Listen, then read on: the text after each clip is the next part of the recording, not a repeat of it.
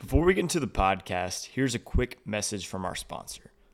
Being involved in Bitcoin means you value freedom, financial freedom, freedom to save, and freedom to spend. Privacy, digital security, and no internet tracking logs are critical in the information age today. NordVPN is my favorite VPN service. It's fast, secure, and offers 5,500 secure servers in 59 countries.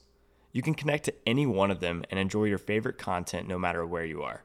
They've also doubled down on keeping you safe with their new threat protection feature. Say goodbye to intrusive website ads and malware. Even if you download an infected file, threat protection kicks in and deletes it before it makes a mess of your computer. The best part about this sponsorship, there's literally no risk with their 30-day money-back guarantee. Give it a try, and if you like it, great. If you don't, they'll issue a refund and you can pretend the entire situation never even happened. Check out our link, nordvpn.com/blockware, to get your subscription started today.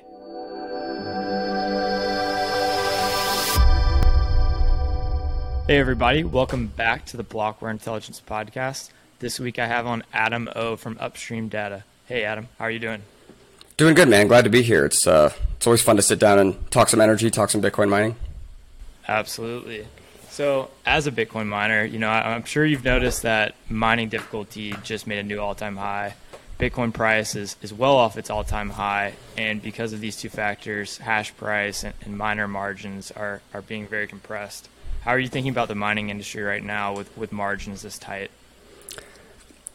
Well, I mean, this is kind of the same old song and dance, right? With Bitcoin, there's this constant dance between difficulty or competition, right, is another word for it, but difficulty and then price. No matter what, every 4 years, difficulty doubles, right? In the sense that the reward halves. And so by the effectively the same function. And so what you can count on is diminishing hash value, which is right the value of a single terahash over the course of a day, but denominated in Bitcoin. So that's always pretty much going to be going down. Even when competition lightens up, that's only temporary because inevitably a halving will come. But when it comes to hash price, dollar denominated, that's an interesting metric, right? Because it seems to have, gone no lower than about 7 cents over the last 6 years. And I'm not sure it was much below that before then because a terahash was so much back in 2014, 2013. So, I think what we're finding is that the same song and dance of, we got up to 40 cent hash price where a single new gen Bitcoin miner was making over $10,000 on a yearly basis. And now we're down to 8.5 cent hash price right now. This is the tightening. This is when those who have uneconomic energy or unreliable energy, or power, I guess would be the better way to say it. They're hurting right now. Or somebody, those who, I was just on a phone call talking about it, those who maybe overzealously capitalized back when hash price was 20 cents. And, they paid too much for the hardware. They didn't get it installed quick enough. And now they have monthly bills that didn't line up with what they projected early on. So, these are a lot of pain in the streets, a lot of conviction being tested, but, this is part of the fun. Yeah, absolutely. I know I follow Charles Edwards. He has that metric called the hash ribbons, and it kind of showed that we had this quote unquote minor capitulation. While it wasn't, anything super crazy like China mining ban or past halvings maybe, but we definitely did see hash rate come off the network. Do you think we've seen the worst of that, or do you think there could be another wave of minor capitulation this year or next? The worst of it. I mean, minor capitulation is the best thing ever as a miner, right? I mean, nothing more you love than waking up and finding out that some of your competition just fell off.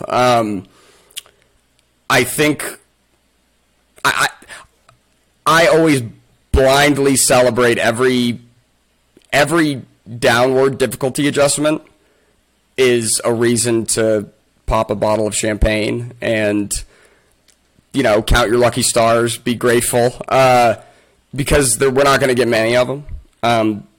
not at least in the first 1.5 million blocks of Bitcoin, right? I mean, I've said it many times where the first decade of Bitcoin was defined by hardware. It was defined by having the latest and greatest, most efficient chips, where it didn't matter, even if you had free energy, like free power, if you didn't upgrade your ASICs, you couldn't mine, right? So that was power was hardly a part of the equation for the first decade of Bitcoin, or at least the majority of it. The second decade of Bitcoin is going to be all about harnessing the most marginally economic power sources and waste energy, stranded liability, energy dense production. Whether that's biomass or even ethanol from CBD refining processes. There's an absolute land grab, right? A race westward to find and secure economic power on the margin, because it'll give you access to a Bitcoin on a discount, right? You'll be able to over time purchase Bitcoin for less than what it costs on an exchange, and I think it's like the lowest time preference, or hash rate is probably the most precise measure of Bitcoin demand, right? Where it's really easy for somebody to go out and purchase 50 cents worth of Bitcoin on Strike or whatever, right? And hold it for 7 seconds and then sell it or something, right? That's not, I don't know if that's a great measure of demand, right? Spot price may not be that great of a measure of demand. Hash rate, I think, is significantly indicative of demand, because, you have to move physical real world items. You have to set up significant infrastructure in order to mine Bitcoin, and takes serious capital risk with a very elongated return period, right? Now you're talking about participating in the production of Bitcoin for years, right? Thousands of days.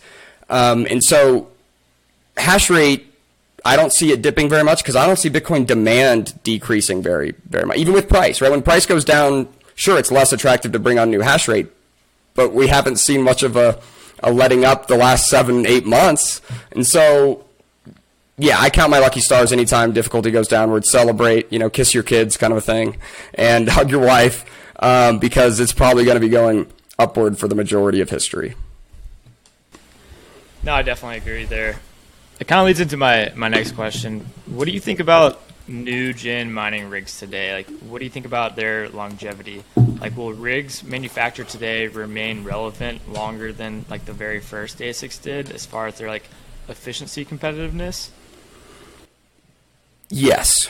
I've been pleasantly surprised with new gen hardware.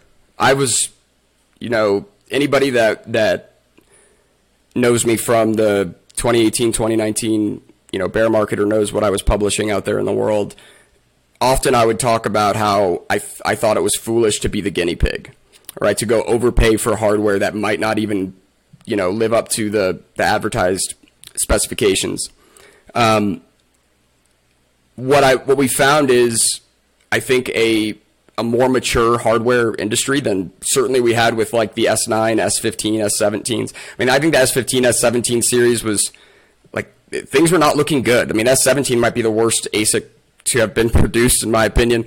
Certainly for volatile climates. But what I've seen from WhatsMine, or what I've seen from MicroBT specifically, the last 2 generations of ASICs, 3 generations of ASICs, from the M20, 21s, 3031s, and now the 50s, and their water-cooled series, is serious fabrication, serious production, right? Serious chip manufacturing, chip fabrication, and ASIC production. I would be very surprised if these newer generation WhatsMiners specifically didn't last at least 5 or 6 years without 7 years without minor repair. Fans being replaced, maybe a PSU gets replaced, but the boards ought to last a long time. I mean, people are still using S9s. I mean, we still, out at Upstream Data, we still have plenty of customers who, on flare gas source sites, they deployed S9s, and they're still working. There's no reason to replace them necessarily right now. Some of them are maybe looking to upgrade now that prices are more attractive. Certainly dollar denominated, they're more attractive. But I think we could see these. I mean, I think these new generation ASICs S19s, M30s. These are the machines of the future, right? This is it, right? I don't think it's going to get much better than this. The form factor may change a little bit. I think water-cooled ASICs are superior to immersion. I think water-cooled makes a lot of sense in a lot of situations, and gives you a really high energy density capacity, right? The amount of hash rate and energy consumption or power consumption you can fit in a cubic foot is quite dense, and so quite intensive. So I think we're not going to see much change. Certainly not in the way of watt per terahash or joules per terahash, right? Where are we at? We're at sub 30, we could call it, right? S19s are 29.5.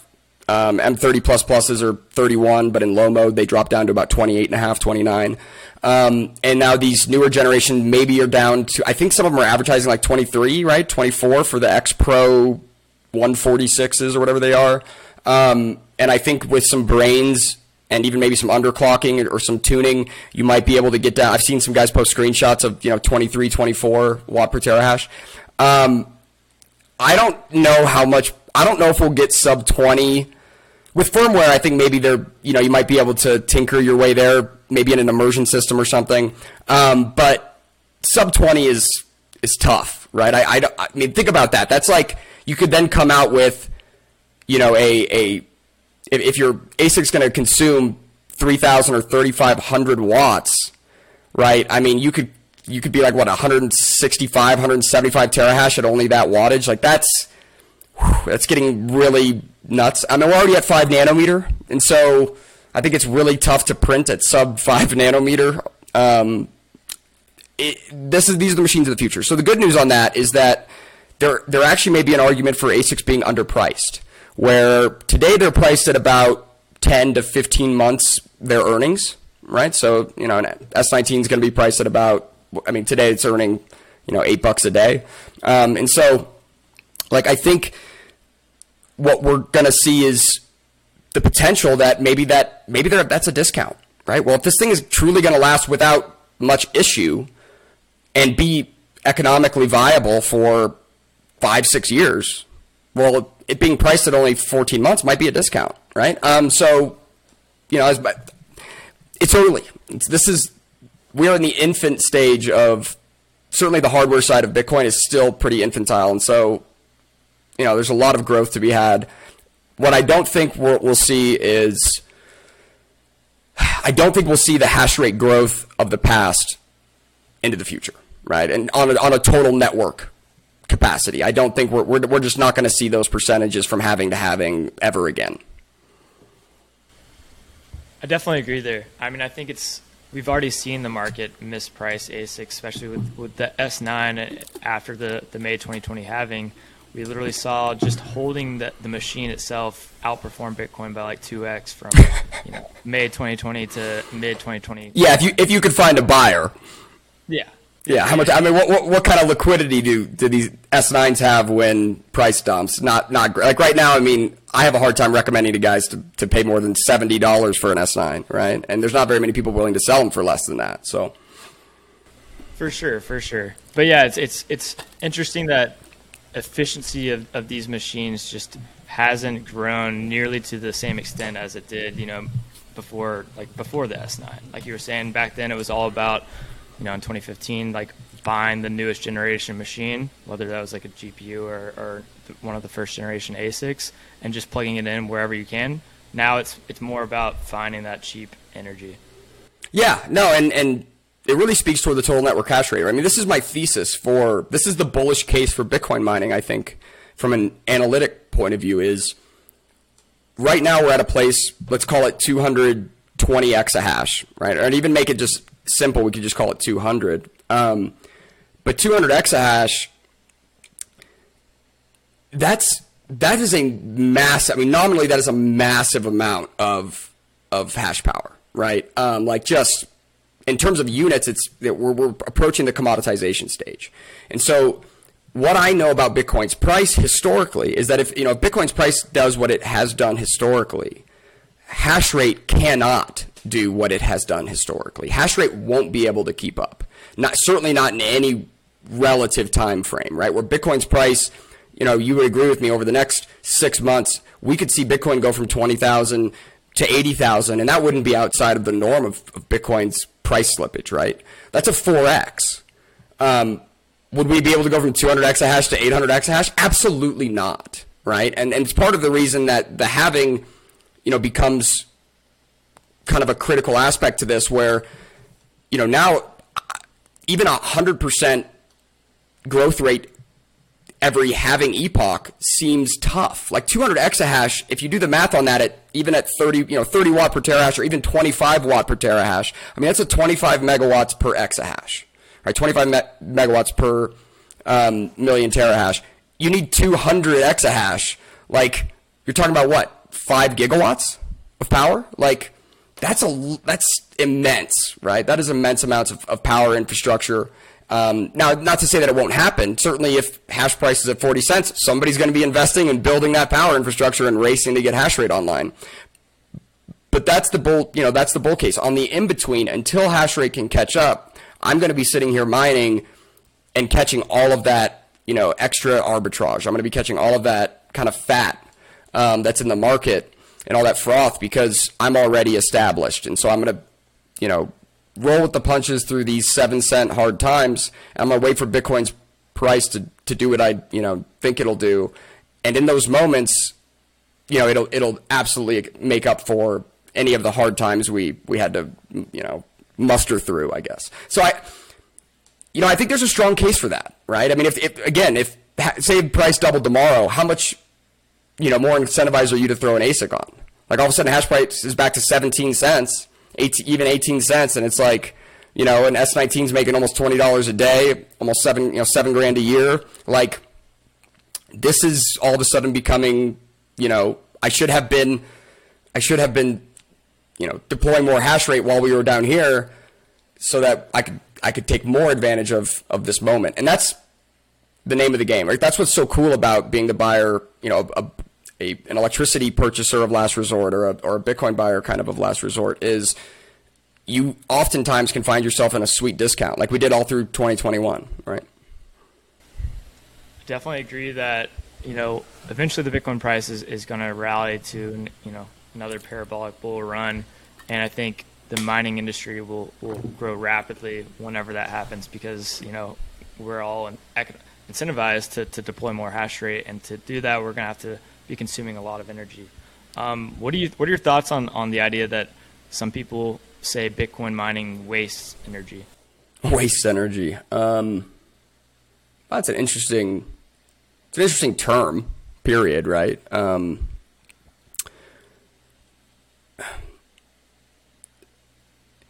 What I think is this: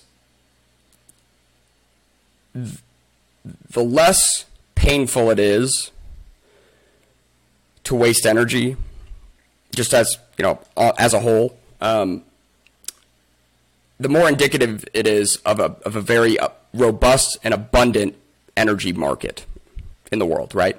In other words, if we just had, say for example, all of a sudden tomorrow we had, 10 times the energy production capacity that we do today, like, what would the world look like? What would the world look like if I could consume, if you will, or convert a megawatt of power before I have a cup of coffee in the morning, right? Like, and economically do it. Well, that would mean that I have I'm living in a world where we have insane abundancy of energy and power.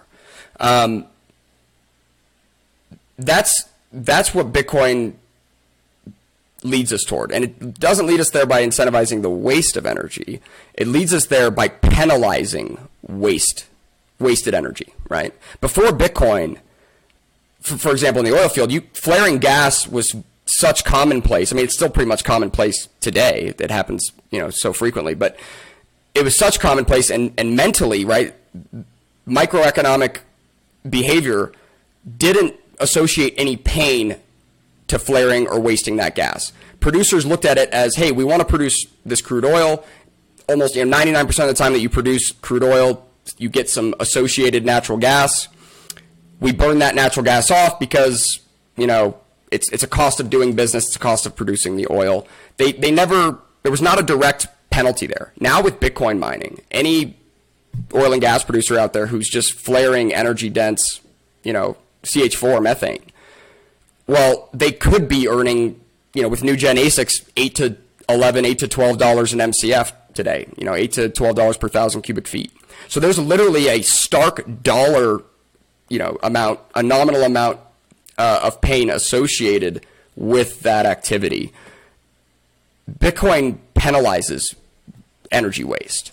And through doing so, it will lower the time preference of energy producers, which will cause them to be more stewardly of the environment, cause them to be more efficient, better prepared, and ultimately be more economically efficient, right? They will be able to better allocate their resources, which will bleed downstream to everybody, right? Again, it'll bleed down to every consumer. So Bitcoin doesn't waste energy. I mean, energy is never really wasted. It's never really consumed, right? It's only converted.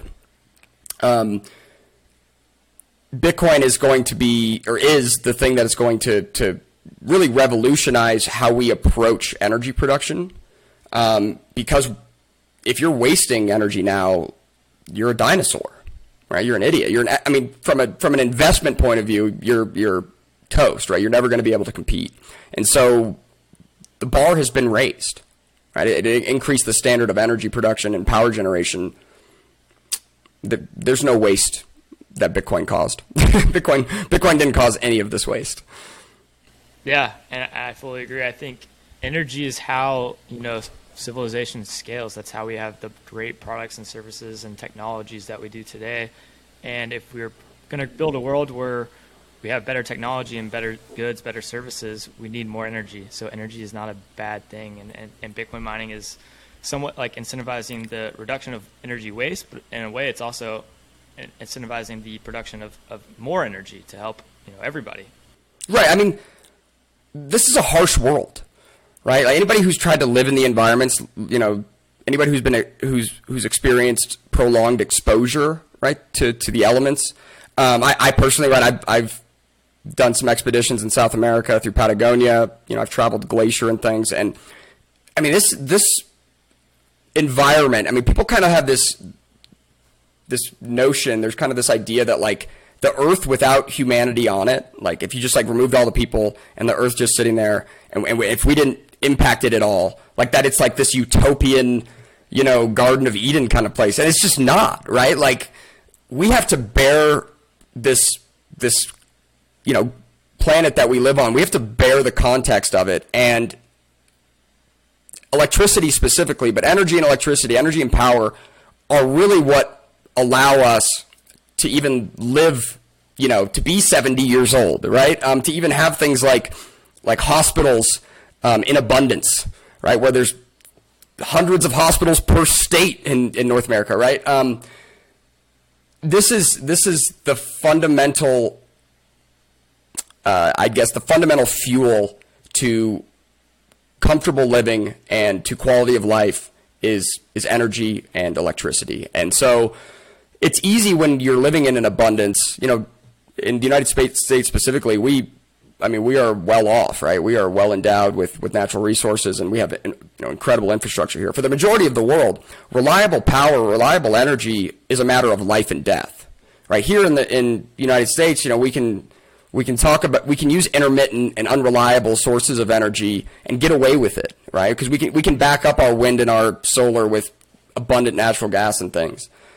But in other places, reliable power, reliable energy might seriously be, the difference between life and death. And so this is a matter of bringing humanity into the first world, is bringing humanity into a context, into a living situation where electricity and energy is abundant enough that it's economic for everyone to use at will, right? And that's the world, I want, right? That's the future I want. The world I want for my kids one day is one where, you can go and do research and development and waste gigawatts of electricity just trying to, make a process better or trying to invent something new. And if you fail, it's not like a massive detrimental cost. It's so economic that we can desalinate ocean water, right? Heck, I mean, what if we have so much abundant electricity we can just, we can actually tweak the atmospheric composition of the planet to however we want it, right? And control weather, right? I think that comes in a world where we have a nuclear reactor on every corner kind of a thing, right? And so I envision a different future, I think, and have different assumptions than those who would maybe criticize such a thing. Yeah, and in a way, I feel like your vision of the future is more of like a bullish future. Like you're more of like a definite optimist rather than maybe like a definite pessimist where you're like, hey, everybody stop consuming as much energy as you can. Like, let's conserve this. Let's just not destroy the planet. And you're like, hey, let's consume a lot of energy. Let's produce a lot of energy, and let's make the world a better place. Exactly, right? Like, I hope that every person even can have sovereign energy production, right? I think solar's a pretty awesome tool for that. There's definitely some some downsides in the terms of like if your solar panels break or have issues, it's not really something you can repair yourself, and I'm not even sure you can get it done on this continent. But like sovereign power generation is something I think is really great, right? I think it empowering individuals makes the world a better place, right? It gives, if I'm able to produce abundant amounts of power for myself, again, what kind of things and what kind of projects can I allocate that resource to that ends up having just immeasurable amounts of positive externalities for the world. And so, we wouldn't have things like heart transplants without living in a world where energy is incredibly dense, where you can get a heart from a cadaver on a jet plane to a person who's in the middle of surgery in X amount of time. There is an insane amount of energy intensity to that process. But I love the fact that one day, I hope to God I never need one, but if I do, it's an option, right? We actually have the potential. And so the way I look at the world is pretty in line with kind of the Kardashev scale, right? This idea that the more not just humanity can produce, but the more energy we can consume, the higher quality of living we'll have, right? Humanity will flourish. And one thing that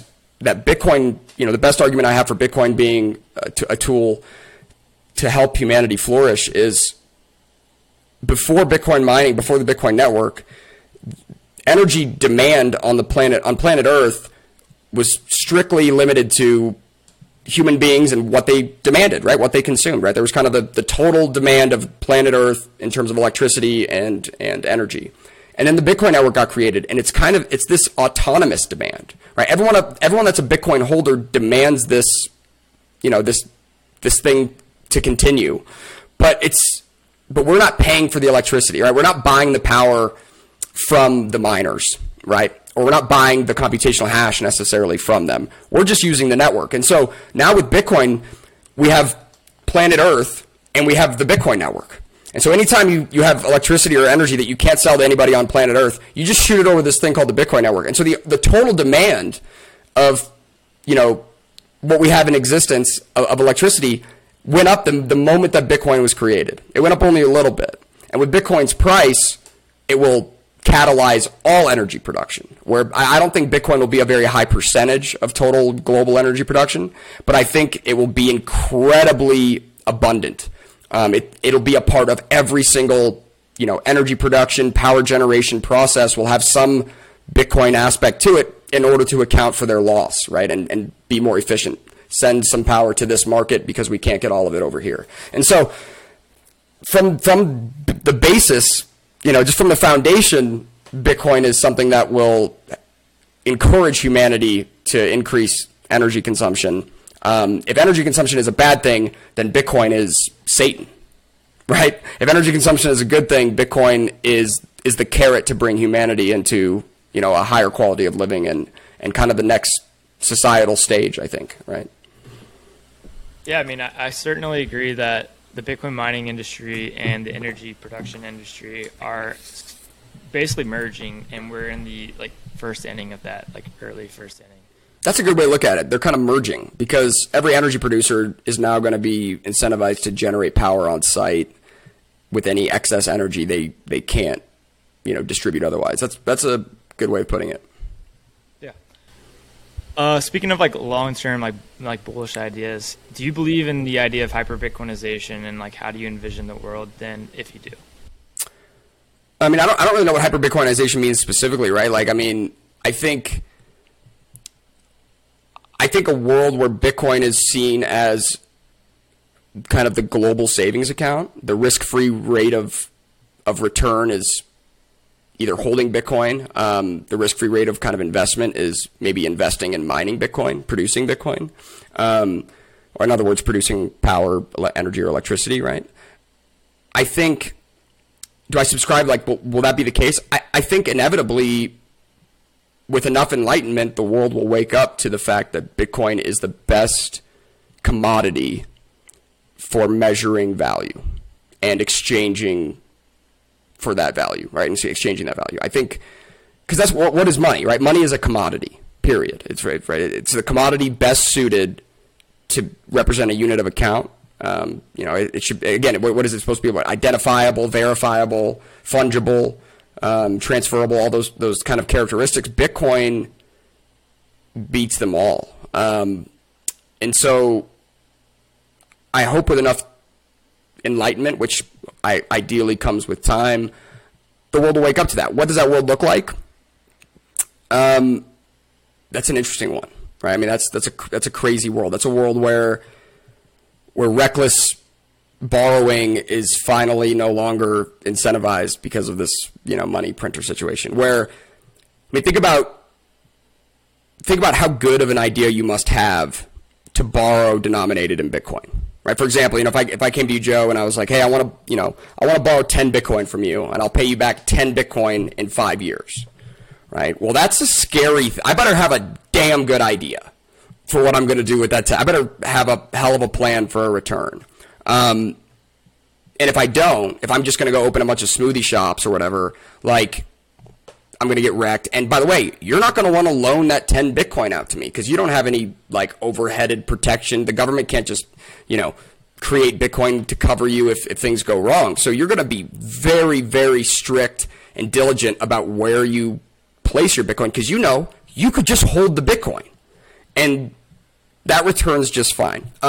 It also, a Bitcoin world, a Bitcoin standard implies a deflationary standard where the funniest kind of example I can think of, or at least what would be the most hilarious world, right, is if like you fast forwarded 100 years or something, right, you went into the future and you came down to earth and you saw the guy in his suit and tie or whatever, and he comes out of the office, comes out of the meeting with the boss, and he like high fives his friend, and he's like, yeah, man, I only got a 2% pay deduction this year. Woo! Like you celebrate the lack of a pay deduction rather than you won't get a raise, but we're not going to dock you nearly as much as Bitcoin has appreciated. So you're effectively getting paid more. That I think that's literally laughable. Like that concept is laughable in this moment. It really shouldn't be laughable. That should be indicative of like, wow, you've like whatever it is that you are using to transact and store your value can't just be created for no cost out of thin air. And so I think that's a better world. I think it's a more honest world. I think it's a world where, again, violence should be more disincentivized. It's much more difficult to take somebody's Bitcoin. That being said, killing off an entire, somebody that's holding 5 million Bitcoin and not having that Bitcoin get lost benefits everybody. So the scarcity just goes up. So like, there might still be like from a state level, there might still be some, zero sum gain, if you will, to be violent. But the state always figures out a way to be violent. So they always figure out a reason to be violent. I don't know. I think in my lifetime, probably not, if I'm going to be realistic. I hope to live long enough that I see some type of world like that. But what I can say about fiat money is it seems fiat money is on the ropes right now. It seems the petrodollar is on the ropes because those who have been at a disadvantage right? Russia, any sanctioned nation out there, Russia, Iran, Venezuela, certainly any sanctioned nation that has abundant energy resources, they now kind of have the tools to fight back, right? Where you see Russia demanding that, any of their oil and gas assets, they're not going to trade them for dollars or euros. Like, they're going to either demand their own currency, or they're going to demand gold, right? Or they're going to demand other hard assets. And I mean, Putin gave a speech the other day about how the epoch, or the days of soft money are soon to be replaced by the days of hard assets. And I'm not a Putin fan by any means. The guy's a murderer and a megalomaniac to the nth degree. But I don't think he's wrong in that regard, because those who are at a disadvantage have a huge incentive to destabilize the petrodollar, and now they have the tools to do it. And so, I think fiat has to find its last stages, right? We need to see fiat forfeit, in other words, right? Either the U.S. dollar needs to they need to go, okay, fine, we're restarting the whole system. It's going to be backed by, gold and silver and petroleum again, or something like that, right? Backed by some reserves, which would crush confidence, and everybody would wake up really quickly and start thinking about money. That needs to happen before any kind of real Bitcoin, value proposition of Bitcoin can be, I think, deeply enough understood that people are willing to switch hundreds of years of thought. It's just too early. Again, we're in the first million blocks. This is the majority of Bitcoin mining will be very, very boring, very low risk, very low reward. It's not sexy for the majority of its history, but right now this is the part of, the Bitcoin, certainly mining and how it interacts with energy. This is kind of the sexy part, right? The first 2 million blocks are when the disruption happens. Definitely agree. It's extremely early. I mean, working in the space now, you kind of get into it. You go to conferences, you meet people, and you're like, wow, this is it. It's really not that big, and there's no, it's tiny. There's so few people that, well, really nobody fully understands Bitcoin or Bitcoin mining, but there's so few people that even have grasp the tip of what this is.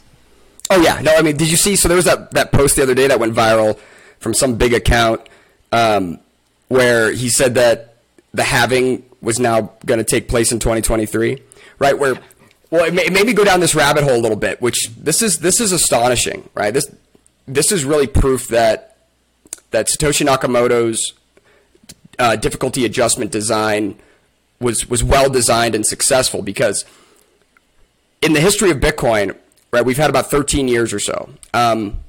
In other words, we just had the 5,000th day. We just passed the 5,000th day. And at 5,000 days, based upon the 10-minute block time, right, we should be at about the 720,000th block. But in actuality, we're at about the 750,000th block, right? So we're about 30,000 blocks ahead of schedule, which is about 6 months, right? So we're about 6 months ahead of schedule. But what does that mean in terms of Bitcoin's supply? Because that's really the whole reason we have this difficulty, right? The difficulty adjustment and mining, it's all about having the ability to predict the supply, the future supply with precision, but also allowing for open competition, right? And open production of the asset. Well, if it can be openly produced, how can we predict the future supply? We don't know how many people in the future are going to come produce it. Well, that's where the difficulty adjustment magic comes in. And if you look at the numbers are this.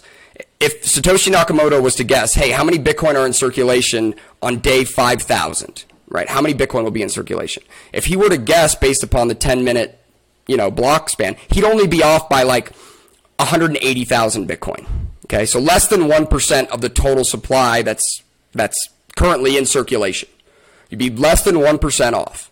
13 years ago. I mean, that's precise enough, in my opinion, right? For someone to confidently say, I know that in 5,000 days, he could have guessed, okay, there might be, 18.9 million to 19.3 million. But I know for a fact there won't be more than 20 million. Or more for a fact there won't be more than 19.5. So I know that I won't, my 10 coins that I hold won't be debased more than this before this time period. And so what we're finding is, one, it took 13 years to move the needle just like 6 months. It would be an insane amount of hash rate would have to continuously come on in order for us to have the halving in 2023. So that's not going to happen. Don't worry. But what it also means is that going forward, that precision increases because the nominal amount of Bitcoin that's left to be mined is decreasing, and the nominal hash rate is greater. So the amount of hash rate volatility ought to decrease as well. And so every block, Bitcoin's future supply becomes more precisely predictable. And therefore you can be more confident in the interest rate that you're going to get. And so, I mean, what a magical system, right? I mean, like, how do you create a commodity that you can predict with precision its future supply, but it also, but you have no idea how many people are going to potentially be producing it? It's freaking magic. It's the absolute best commodity to become money, right? There's no question. Yeah, that makes a lot of sense. And I think in a way, like, money is kind of this paradox where it's like it needs to be scarce but well distributed. And it's like, okay, well, how do you make something scarce but then distribute it out to the entire world? And that's what you were just talking about. Well, yeah. How do you even achieve fair distribution? Like, what if right now? I mean, try to think of a world where you don't know Bitcoin. And because I've done this thought exercise before and I fail every time, right? How would I have gone about creating something that would be fairly distributed, right? Most people would think equal distribution is fair distribution. What they would think is like, okay, we'll just give everyone on Earth 1,000 coins, and if you were born after this date, well, sorry, like, you know what I mean? It's like that's where people would start to go. That is not at all what Bitcoin is, but it is the most fairly produced commodity to ever exist because it has the lowest barrier of entry. You need electricity and you need some, what I would classify as, relatively abundant hardware, right? You need computer chips.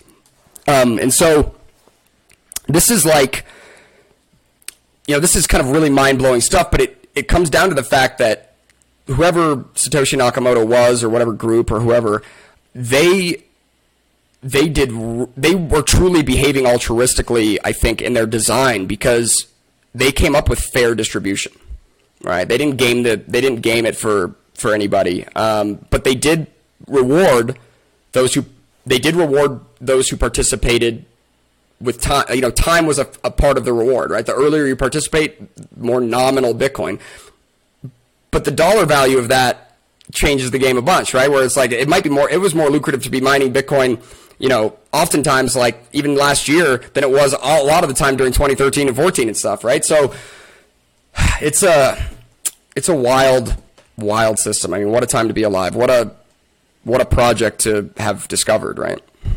Yeah. In a way, I think it's kind of safe to say that it's fair enough to play the game, and the game is to buy and hold Bitcoin. Yeah. I mean, it's fair enough to say that this commodity, nobody has an unfair advantage to produce this commodity. Those who have an advantage at producing Bitcoin, they earned that advantage, right? It's either they acquired, economic energy resources or made, smart power contract, whatever. But regardless, it's not an unfair advantage. It's not just like, oh, because your last name is this, mining Bitcoin's easier. Or because you're this tall or this color or whatever, right? I've got no advantage over. I mean, there was a video on Twitter the other day. I don't know if you saw it. It was awesome. Some dude out in Guatemala that's mining Bitcoin on vegetable oil, right? He's got like a little, I think it's truly like a repurposed, car engine that he's running vegetable oil on, generating a little bit of power. Got like a few ASICs there. I've got no advantage. In fact, his power on the margin is probably cheaper than mine. I've got no advantage to him, even though I might have access to, way more resources and way more this, way more that. I can't produce power any more efficiently than he can. That's a thermodynamic law situation. And so it's a beautiful thing Bitcoin is, right? If you're coming from the point of view, if you're on the side of the coin that, unfair money production hasn't been benefiting you your entire life, then Bitcoin's a beautiful thing. If you're part of that group, Bitcoin's probably pretty horrifying. Yeah, I saw that video. That was pretty funny and makes a lot of sense. I mean, he's economically incentivized to do that. Yeah. How do you envision like the future of Bitcoin mining playing out? Right now we have some large mining facilities like Riot's Whinstone facility, and then we have the exact opposite of that, which is kind of like the flare gas type thing that you guys are doing, or the vegetable oil mining that the guy in Guatemala is doing. Do you envision, large data centers to keep getting built out, or do you envision more of like continue to just capture wasted only energy? I think it kind of edges the middle a little bit, right? There's a sweet spot in there, right? I mean, a lot of our customers are, from a mining point of view, are pretty darn big. Even a power generation point of view, right? They might be multiple megawatt, even though they're behind the meter on natural gas. But my boss, Steve Barber, has talked about these forces at play, where there's this force that incentivizes a miner to scale up, right? Because you get some economies of scale, right? There's an economic force there, but there's these other forces that push down, and the forces that are pushing down are things like privacy, things like having to get in bed with the state, right? Regulatory threats, and ultimately, at a certain scale, it's impossible to be very flexible as a miner, right? Like, some of our producers, operators, like they might have a few Bitcoin mines that if they lost power there, I mean, they'd be able to pretty quickly, move these things, get them to other resources. I think everything always will move upstream. But I also think there's a caveat, and I think there's a massive retail mining, kind of small scale, what I would call guerrilla mining, right? Guerrilla miner opportunity in the future that may not be as obvious today, or as apparent of a market today, because I think some strict regulations could come around purchasing Bitcoin and withdrawing Bitcoin to a quote unquote unhosted wallet, whatever the hell that means. It's not even a real thing, but so because of that, right, I often look at Bitcoin mining as a way to buy Bitcoin, and immutable means to purchase Bitcoin and store the fruits of my labor in an asset that can't be debased. It's mining Bitcoin's an amazing way to do that because you just have to pay your power bill, right? I mean, so it's much different than sending money to an exchange. You don't need to give them the same kind of information, that kind of stuff, and it's pretty private. And it's immutable. Like nobody can really stop you, other than the power company could try to turn off your power, but it's very tough for them to tell what you're doing with your electricity and stuff. And so, in that regard, I think it may make sense for a lot of smaller businesses and things to have, a small mining operation, because the way they look at it is, hey, this is our means by which to at least purchase $1,000 of Bitcoin per month, even if it's at break even if it's like, we're spending $1,000 on electricity and we're mining $1,000 of Bitcoin, like it's an immutable access to this asset that maybe they want. I'm not sure if many people are thinking about that now, but I think that will be a topic of concern in the future. But I truly think these mega miners are in for some hurt. They're in for some regulatory hurt, and there's going to be some lobbying expenses that are going to be insane for them, right? They're to try to sway votes one way or the other, because it's going to be if this bill passes, then we're in deep trouble. Where somebody who maybe only has 500 kilowatts of power operating on their farm in Kentucky, like they're not going to get regulated. They're probably not even going to get discovered or known. And so, I think the force from the regulatory side, the force pushing miners to be a little bit smaller scale, a little bit more flexible, I think that's going to outweigh the upward force, and we'll see less mega miners, but more miners overall, which I think is a good thing, right? I mean, obviously, I think it's a decentralization of the hash rate. Ultimately, we need a true commoditization of the hardware. We need really another at least 5 years of abundant hardware production and distribution, because then there's enough hardware just like even in circulation that if like Bitmain and MicroBT, if they just stopped producing chips or whatever, for whatever reason, there would be enough hardware like even in circulation to last long enough that another player would get involved and start producing an ASIC or whatever, right? So from a defensibility point of view, I think we're at the level of hardware commoditization. Big miners, I think they've got more pain than they do like, nice financing and economies of scale on the horizon. We'll see how they navigate it, right? I think they've got a hell of a job ahead of them, especially because, if you get 1 million people in the United States running a single S19 right now, difficulty goes up 50%, right? Like 50%, like that's huge. The big miners don't want that, right? So I'm afraid that they're going to try to, create regulatory moats maybe to try to, say that you got to get permitted or licensed in order to mine Bitcoin, try to kick out all the home miners, make them criminals or whatever. We'll see how it goes, but I think those guerrilla miners are in a better position for the next, 5 years than some of the massive guys are. Yeah, switching topics a little bit, and it's probably one of the last questions, and you may not like it, but what do you think about the Ethereum merge coming up? Or the ETH merge. Yes, once we post this, it'll probably have already gone through. But what are your thoughts on it?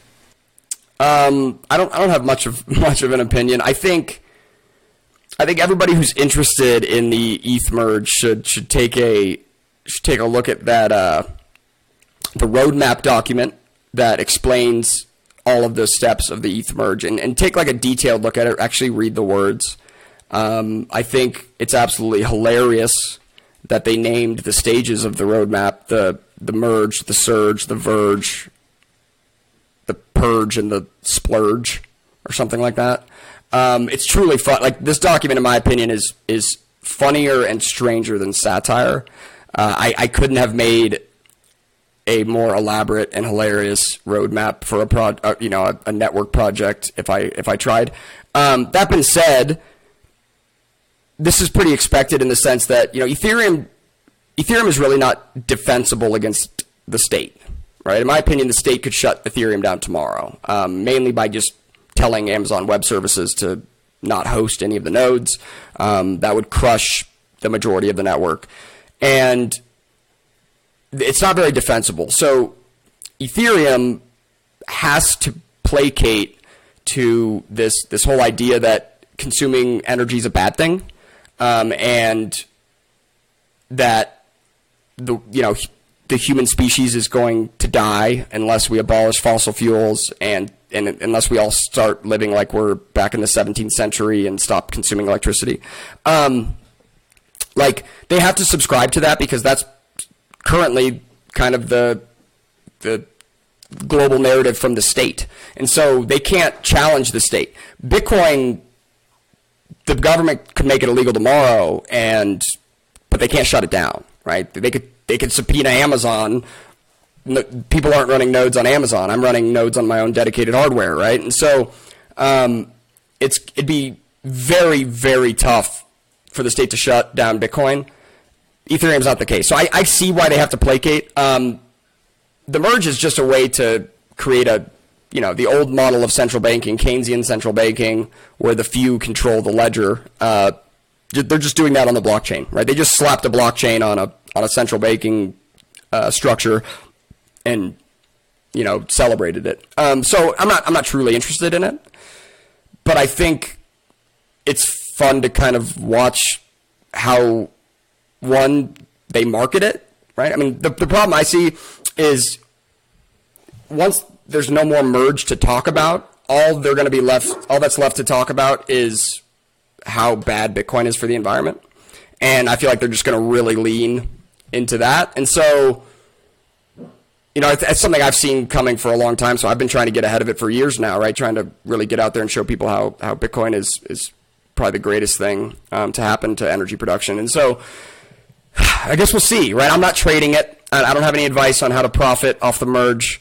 What I will say to those who stake their coins is good luck. There's not even a specified date as to when you'll be able to withdraw your coins from your staking position. So good luck, I guess. And, I think hopefully people don't get wrecked, Yeah.